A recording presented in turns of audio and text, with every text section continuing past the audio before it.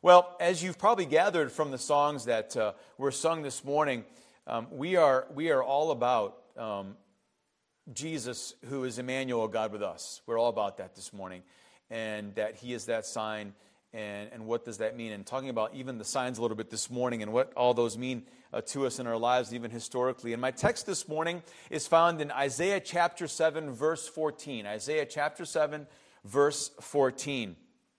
And let me just, before I give you the more specific context in an abbreviated way, I want to encourage you, if you haven't done this, and if you're not familiar, but even if you have, to take this afternoon, for example, and I think within a matter of 15 minutes, you'll have a pretty good grasp on the overall context of this passage. So let me encourage you by starting with chapter 6 in Isaiah, where Isaiah has his call, and he has this amazing experience in the temple in God's presence, and he saw the Lord lifted high, and God calls him. And it's an amazing, I'm getting maybe too detailed here in time, but it's a fascinating scripture to me, because I know for me, for other pastors, those who preach, those who are teaching, those who are serving the Lord in ministry more directly in this sense with the Word, God calls him and He says that He would go for him.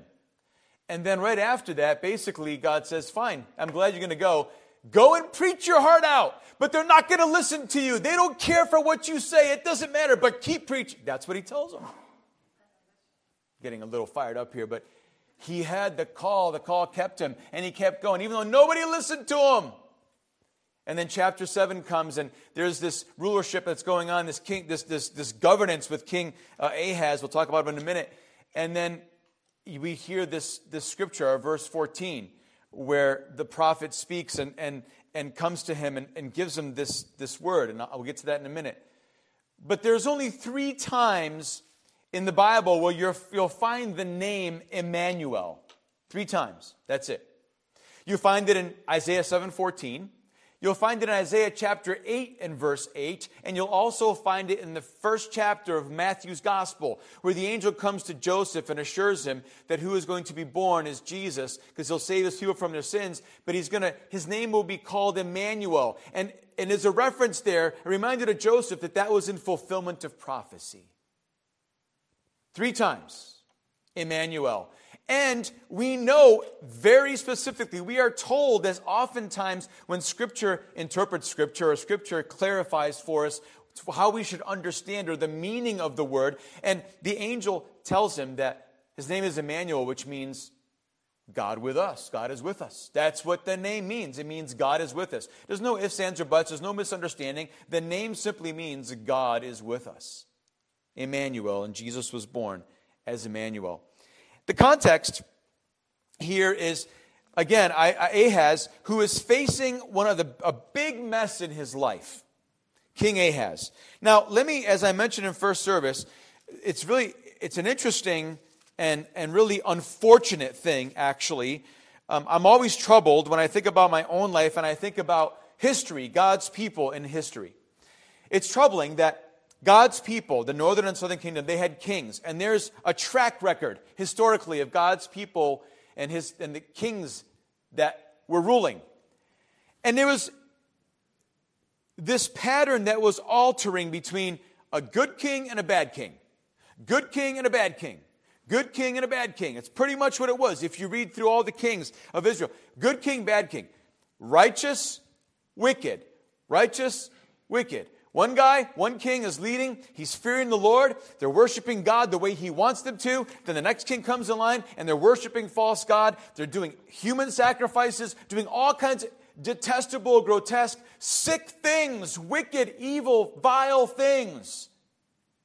Another king comes and it's good. Just an interesting thing, because I find it interesting that even in the book of Judges, that was happening as well with God's people. They would go through a cycle, they're doing well, and then God raises up a judge, and then all of a sudden things are good for a while, and then they go back right into that.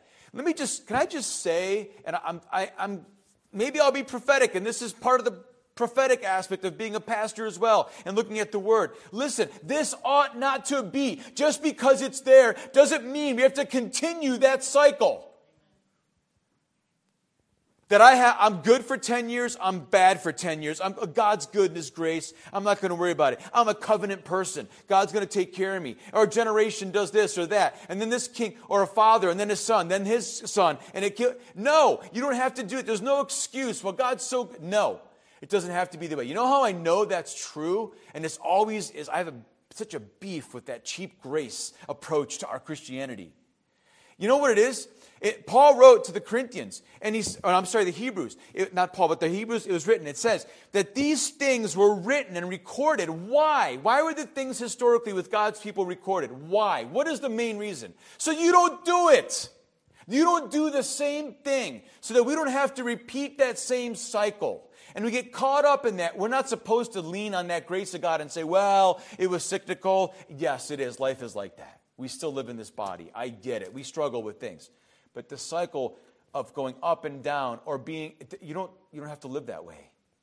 You don't have to live that way. We have Jesus who's victorious, who's alive, who is still Emmanuel, God with us, and he takes us through, not like this, on a roller coaster, but that, yes, we might have dips, but our trajectory should be upward or more and more like him. Sorry, I'm on a tangent. But we need to take that to heart.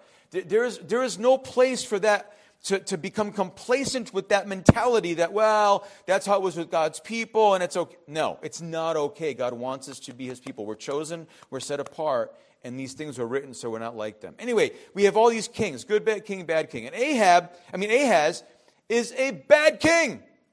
Really bad. You'll read about it if you read the context there. And he's king of Judah, the southern kingdom of the kingdom of Israel. And he's wicked, unlike his father Jotham. And then, of course, after Ahaz comes Hezekiah. And Hezekiah was a good king. You can read about him later on in Isaiah, in the further chapters in the 30s. And he's in a mess because Jerusalem is in danger of falling, being taken over, destroyed. And his kingdom, not even just his kingdom as a king, but his very life is at stake. It's there on the chopping block, if you will. It's in danger of coming to an end. And at the aqueduct, as you read in chapter 7, he has this, the prophet meets him. God sends Isaiah. And at the edge of the town there, they meet at this aqueduct, this waterway, and this is where the word comes to him. And God gives it to him. And Ahaz examines, when he goes there, all the resources at his disposal and tries to determine the best way to proceed. Now, mind you, he's not considering God as a resource. He's not. And still, God comes to him with Isaiah the prophet, and he is offered a promise of light in the darkness, if you will. It's here, and it's here also that once that word comes, Ahaz rejects that promise. Isaiah 7:14. Therefore, the Lord himself will give you a sign. And behold, a virgin will be with child and bear a son, and she will call his name Emmanuel. He will eat, and he explains what he does. But there will be Emmanuel who was born. And I'm only focusing on one verse because I'm giving you the context.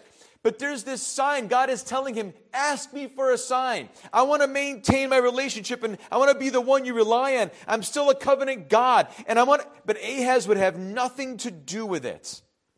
Think about, this is what it's like for Ahaz. Bad dude.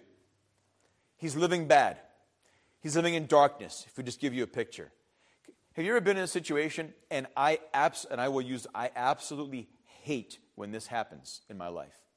I hate that if I'm in a dark room and it's completely dark and I'm sleeping and I've been that way for hours and all of a sudden someone comes in and the light comes on. I hate that feeling. I cannot stand being, when my eyes are adjusted, I'm in that mind frame and it's dark, all of a sudden this light just penetrates my pupil and burns my retina. I can't stand it. I don't like the feeling. It's almost painful for me. Has that happened to you? Where you've been in a room and you've been sleeping or something and all of a sudden puts a light on and you want to throw the blankets over, you want to cover your eyes. The feeling, it's like, stop it, shut it off. Do you know that's exactly how it is with Ahaz in a spiritual way? He's been dark for so long. He's been in darkness for this long. And all of a sudden, the Word of God comes to him, and it's the same thing. It's almost shocking. It's almost unbelievable. It's impossible. Yeah, sign, whatever. I don't want it. I'm going to do it myself. It blinds him. He can't handle it. He rejects this promise. And God says, yeah, you know what? I'm going to give you one anyway, because I'm God. I'm going to give you a sign anyway. And that's where Isaiah says and gives him this word that Emmanuel will be born, and she will bear him, this virgin, and she will call his name Emmanuel.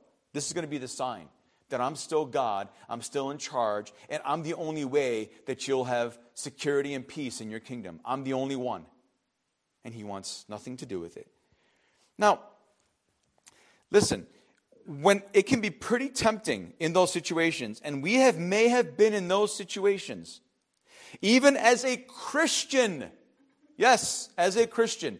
And if you're not a believer, the Bible says you're walking in darkness.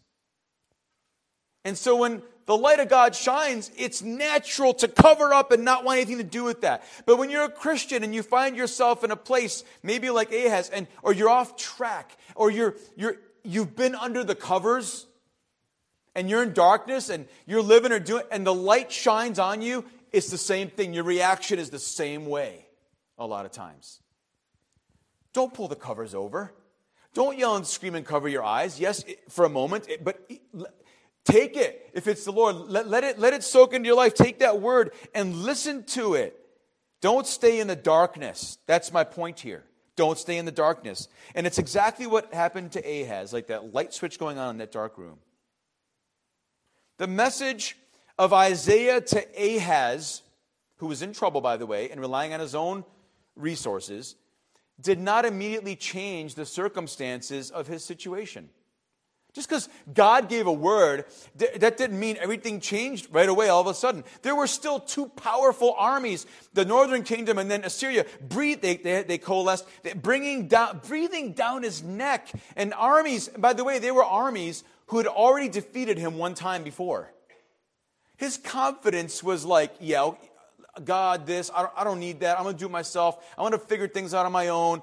Even though I don't want to sign God. I don't need you. I'm going to figure it out. Ahaz, here's the thing. Ahaz, if I could put it this way, he was out of practice in the art of trust because of what had happened and where he had been. You can read about that. Ahaz was not able to look past the immediate circumstances that he was in and trust that whatever God was going to do in the future would be enough to deal with the mess of the present. God had a word, he had a promise, and he wouldn't take it. And what was going to happen was big enough to even deal with what was happening now. And it would come, but he couldn't see it. See, Ahaz was in the habit of looking to idols. We do the same thing. I know it's different. It's not an exact correlation and parallel because if you're a Christian, we're hopefully not like bad, wicked kings, right? But we don't want to be like that. We don't want to get into a habit of looking at idols and looking at other things first and worshiping them and relying on them as our source of strength and wisdom in situations like Ahaz did and saying, God, yeah, there's signs all around me, or you're going to give me a sign, but I don't want it. I'm going to try myself. I want to make it happen. I'm going to get through it. I'm going to make it. Don't be like Ahaz. Ahaz was overwhelmed by the circumstances he was in, and he was unable to see past them. And he couldn't trust the promise. And here's the thing. Ahaz needed to take control of his own security. And I'm not making the argument, I'll make the statement, and I can argue about it afterwards if you want. Most of us are the same way. Yes, even now. We are the same way. We want to take control of our own security. Don't tell me that's not true. I know because I'm like you. I'm not exactly you, but I'm like you in many ways. It's a human. We want to do that. And we go through life in phases and different things. We want to take control of our own security. We jump in and listen, don't be careful you don't fall into that trap. Because the end of that is not always the best. And see, here's the thing. Ahaz wants a chalkboard. or a whiteboard if it's digital, whatever, those cool things. And he wants to see on that board the battle plans. He wants to see the schematics, every move, every angle, everything that's going to happen. Otherwise, no. That's how he wants to map it out and plan it. And by the way, there's wisdom in that. We plan, we prepare. Don't misunderstand me. But he wanted this battle plan. And even more, he wanted tangible assistance. What about you today? We get in a jam and I'll just make it very practical. You're in a financial situation and you're up against it. You got to pay a bill and you can't. There's no tangible evidence. You don't even see it on the chalkboard, on your account, on your app with your bank. You don't see it to pay the bill. You can't see it drawn out on your checkbook register if you do that. You don't see that. You don't see the green bills laying around, the greenbacks you should pay. You don't have that. Because you rely on the tangible evidence and the tangible assistance. You're supposed God is not tangible. Not right now, he's not. But he's still Emmanuel, God with us. He's still present. And Ahaz could not get a hold of that. He wanted to rely on what he could see, feel, smell, and process on paper. That was his reliance. And God comes and says through Isaiah, listen, I'm going to give you a sign. It's a reminder of who I am, and I have a plan. Nope, I want nothing to do with it. I'm going to do it myself. Don't be that person. Don't be that person. I'm not telling you not to make plans, but don't be that person. Don't forget, God has something for you, and he has a plan for you. And even though you don't see him, he's still there. And through Isaiah, the Lord makes this offer. Ask the Lord your God for a sign, whether in the deepest depths or in the highest heights. Can I just paraphrase? Ask me for anything to prove that I'm the real deal and that I'll work for you and that I'm here. God invites him for a sign, and he offers tangible proof of his faithfulness, think about this, to this incredibly unfaithful king. Yes.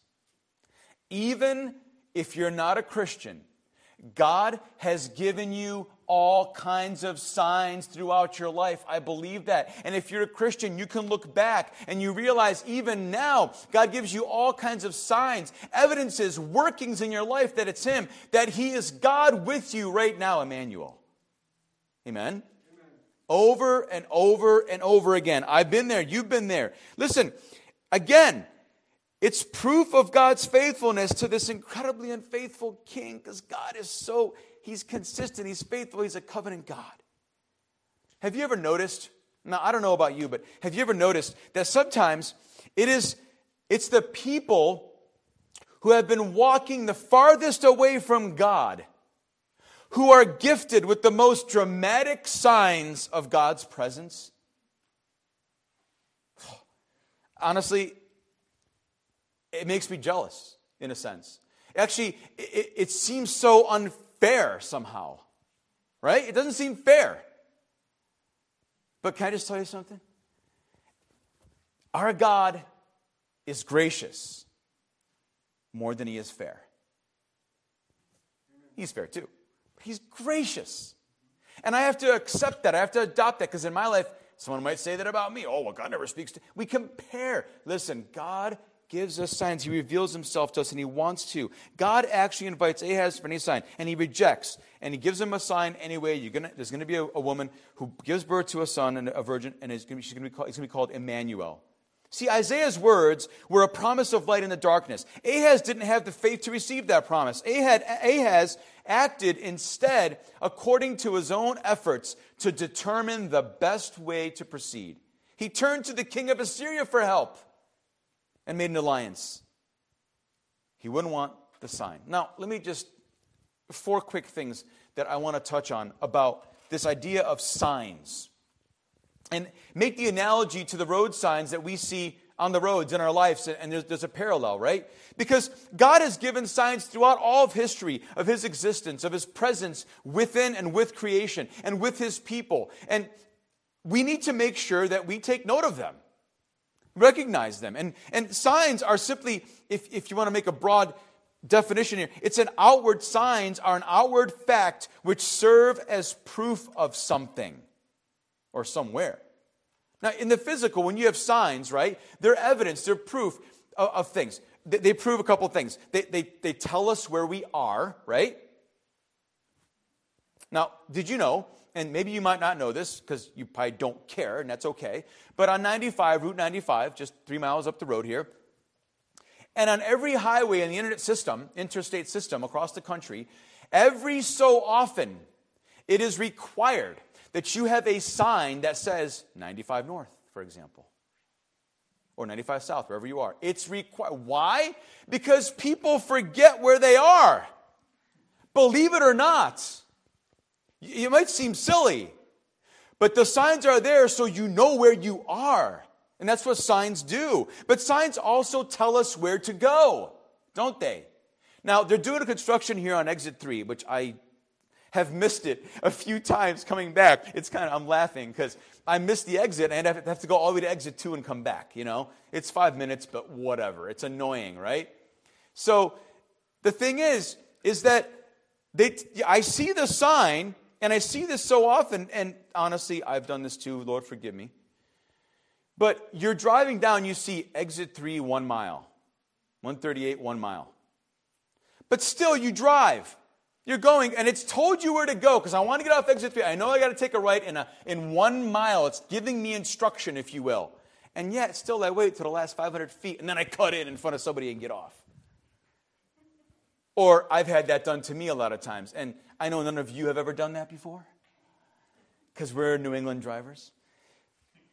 But they tell us where to go, so we should take notes and not wait till the last minute. And then it can be catastrophic if you wait till the last minute. Pay attention to the signs that God is putting out there. You know, John said in his gospel in chapter 20, and he says it again in chapter 21, but in chapter 20, in verse 30, he says, John the apostle, and truly Jesus did many other signs. I'll take the liberty to say that when we say signs, they were miraculous proofs for who Jesus was. Evidences of who he was. He did many other signs in the presence of his disciples, which are not written in this book. But these are written, why? There's a purpose statement at the end of John's gospel, why he wrote it. But these are written that you may believe that Jesus is the Christ, the Son of God, and that by believing you may have life in him. Don't miss the sign. Don't miss the Emmanuel in Scripture, that God is with us. It's Jesus. Think about the signs we have. And again, you know, on we used to have those GPS. You used to buy them, 10, 15 years ago. It was the coolest thing, right? And you suction it up on your windshield, and you're like the cool person driving. You got this thing glowing at night, and you can see the map, and everyone's like, you're the envy of the driver next to you. Oh, they got a GPS unit, And now it's like, you got it on your phone, you type your thing in Google Maps, and it's like everybody has it, right? And so we rely on those so much. And here's the thing, for as long as man or humans, people, since Adam and Eve have been around, humanity has always looked for signs, or if I could say proof, that there is a God, and that this God is personal, and they want to know how he works, and where their place is in relationship with him, and in the world, and so on and so forth. But how do we treat the signs around us? Even the ones that God has given us. How do we treat the signs around us? Are we going to be like Ahaz? I suggest, again, this analogy of the road signs. Because here's what we can do with signs. And they're quick, I promise you. We can miss them. We can first miss signs. Have you ever missed a sign driving? I have. I'll admit that. You have too. It's happened to all of us. We missed a sign. Why do we miss a sign when we're driving? What's the number one reason? Because we're distracted. Plain and simple. Could be, but we're distracted in some way. Our mind wanders off. Maybe we're driving home from work and it's heavy on your mind about what you got to complete or what happened that day. And you're just zoned out and your mind is so filled and it's automatic. It's the way you go home, but you missed the sign, you missed the exit, you missed your street because you're preoccupied or distracted and you missed the sign. The same thing can happen with us and the Lord. We can be so distracted that we miss all the signs he provides around us, all the evidences, and all the outworkings of his power in our lives and in our situations. We can do that. We're distracted by things, people, and even our dreams, our aspirations, our motivations. We can be distracted by those things. Or, if we're not distracted, another thing that can happen primarily is that we're going way too fast. We're going way too fast. And we just miss it completely because we're flying by. And we're doing our own thing. And if I could just make the parallel to our spiritual journey. And we're gonna keep going. We're determined. We're going to fly through life. I got it figured out. I'm going to go. And we're going. And we miss it. And then before you know it, we're at the edge of a problem somewhere. And we're really lost. For example, think about the beauty of nature that God has created. Creation all around us. When's the last time, and I'm being serious, when's the last time you stopped and just were like, wow. Another evidence that there is a creator of God. And many others, you put them all together and you realize it points to Jesus. But one of the evidence, and there's a God. This is incredible. It's so vast, so big, and yet it's so intricate and beautiful. And just the detail, and yet the expanse. It's just mind-blowing. When's the last time you did that? That's a sign, by the way. And we've become so used to it. And for example, we love, for Caroline now, it doesn't matter anymore because she was just in Hawaii. So the Rhode Island coastline is a joke compared to Hawaii's coastline, right? But the Rhode Island coastline is beautiful.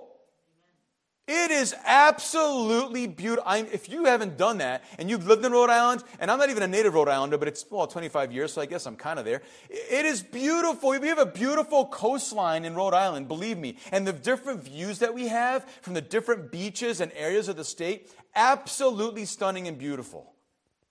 And it points to just God's finger working in the middle of Narragansett Bay, down at Galilee, making little impressions, moving things around, putting rocks on this beach, no rocks on that beach. It's incredible.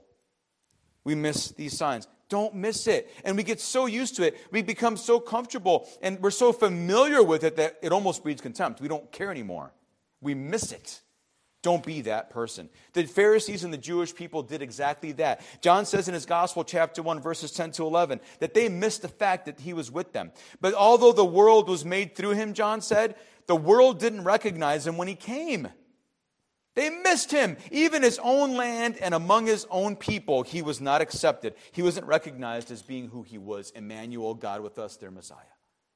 Missed it right in front of their face. Don't be that person. Don't miss God when he's even right in front of your face. Secondly, you can misinterpret signs.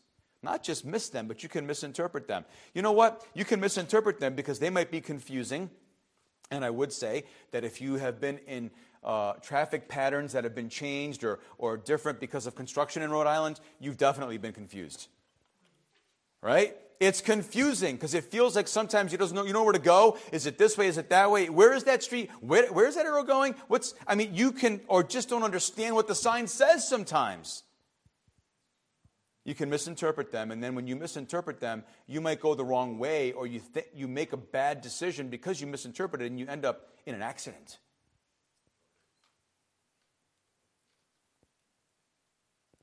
You can misinterpret signs very easily. You know who misinterpreted a sign? It was King Herod.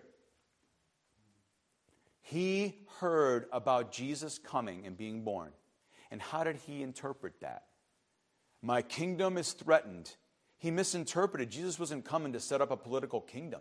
And he misinterpreted that. Fearful, insecure. And he had all the young boys slaughtered because he wanted to make sure that no one could unseat him or take his seat on the throne. He misinterpreted the sign of Jesus' birth, of Jesus coming. You know, we can also be stubborn, not even just insecure, but stubborn. Now, how many of you have been in a situation where you're with your spouse in the car and you're always the right one of which direction to go? I know none of you.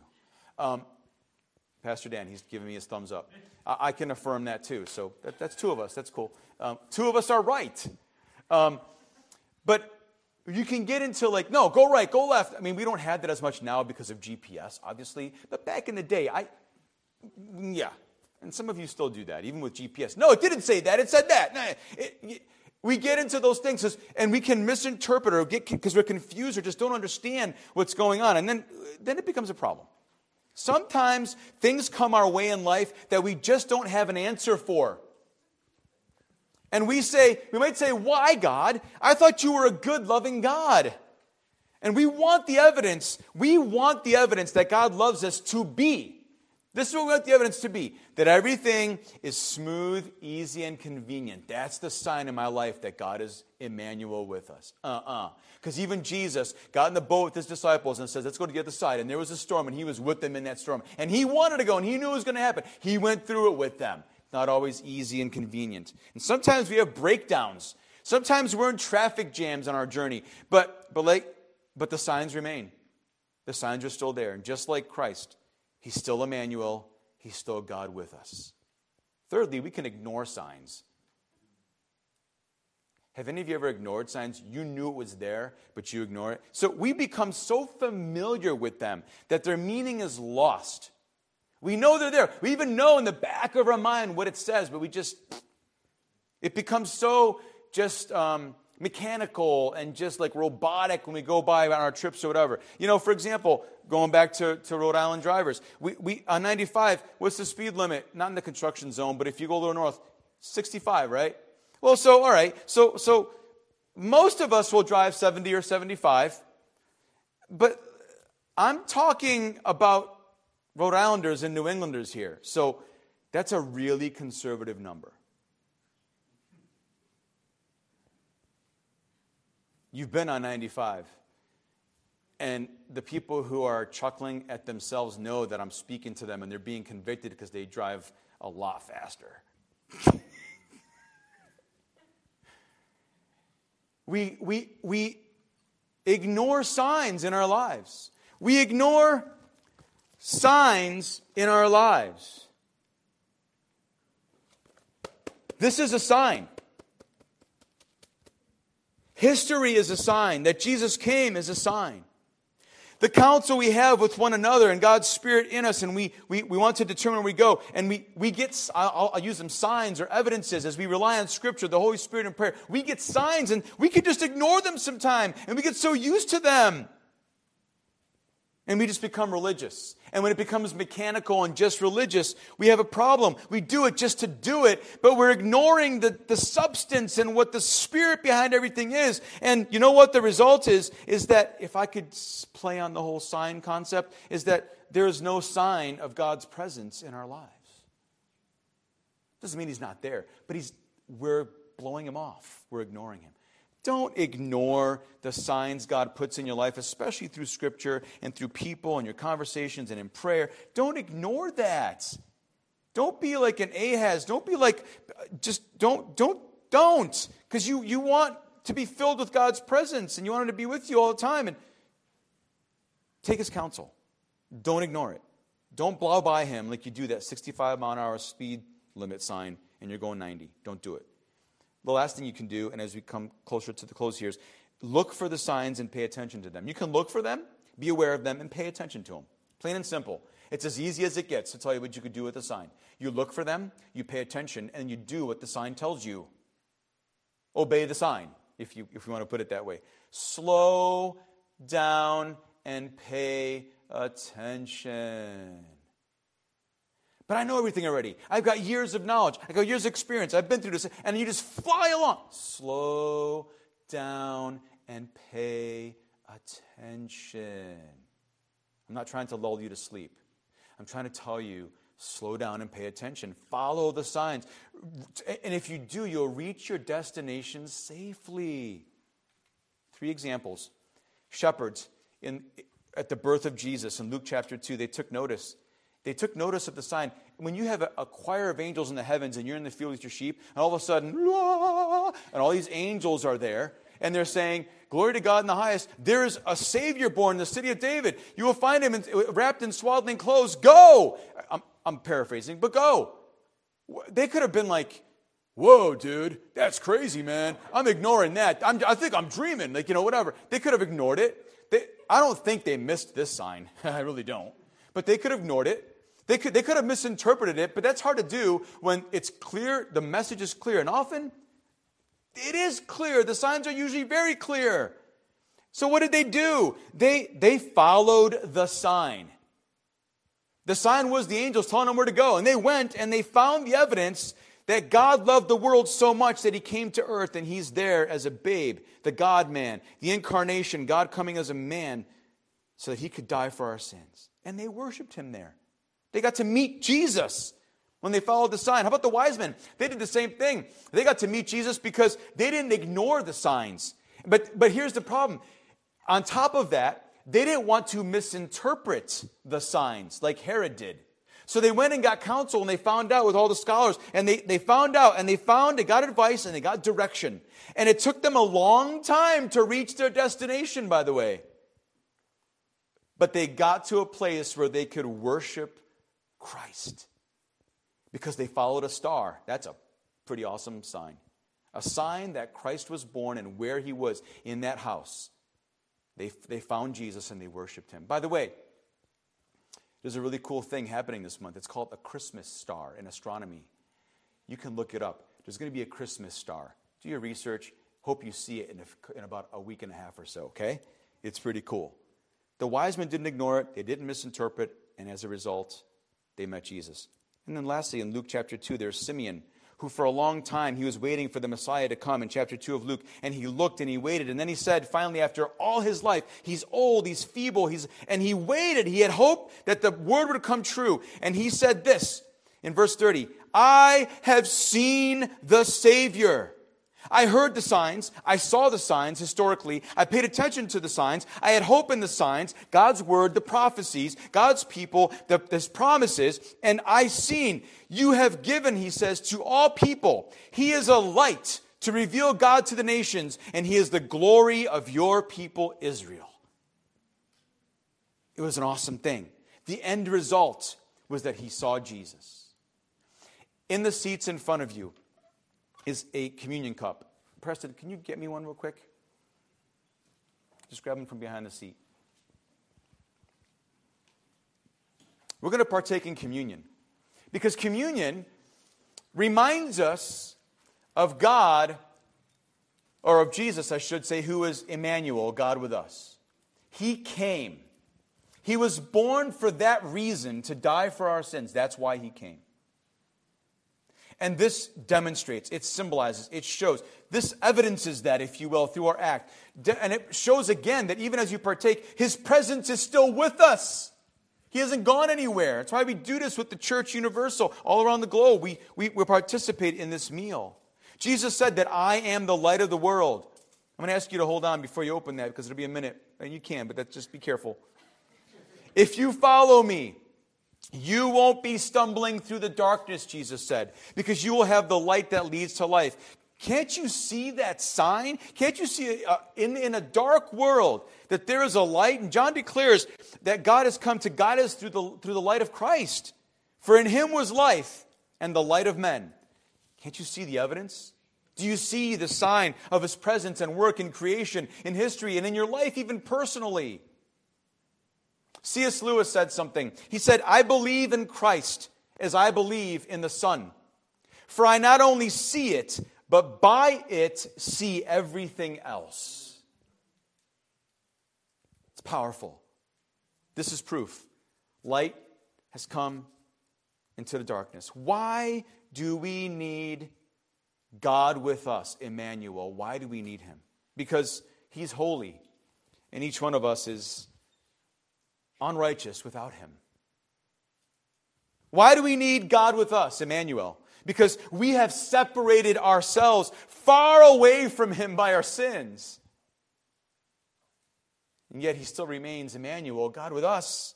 Why do we need God with us, Emmanuel? Because, well, if I could just... Because the human race, because humans... I'm going to abstain from using descriptors, but, well, let me just put it this way. You can see where humanity is heading. It's dark, it's sinful, and I would even use the word, it's headed toward oblivion. Doesn't sound good, and it's not. And so God sent the Son, and we hold this in our hands. God sent the Son, sent by the Father, and he sprang into action at the right time in history. Back to Galatians 4. He knew that according to the law, he had to lay down his life. that a man must die because of that sin, he also was well aware that man could not be restored to his Creator until the law was perfectly kept and sin was done away with. But his love for his creation was so strong and deep that he did not want them to die. And to be true to his law that he established, and to not be found a liar, a God who lies, someone had to die. Someone whose death would cancel the penalty of sin, would stop corruption, and make all things new again. But to do this had to be a human. And so 2,000 years ago, God sent his Son to die for you and me. This is why we need Emmanuel, God with us. Our Emmanuel. Because the truth is, and you can open the top film to get your wafer, the truth is that only he can undo what we have done. Only he. Only the one who created us in the first place can restore us again.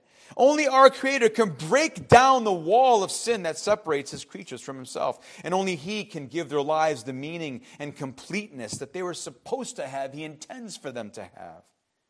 Only Emmanuel, God with us, can rescue us from sin and an eternity that is void of his presence.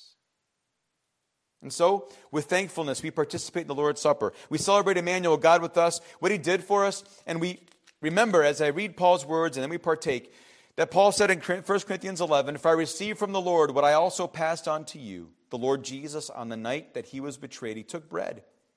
And when he had given thanks, he broke it and said, 'This is my body, which is for you.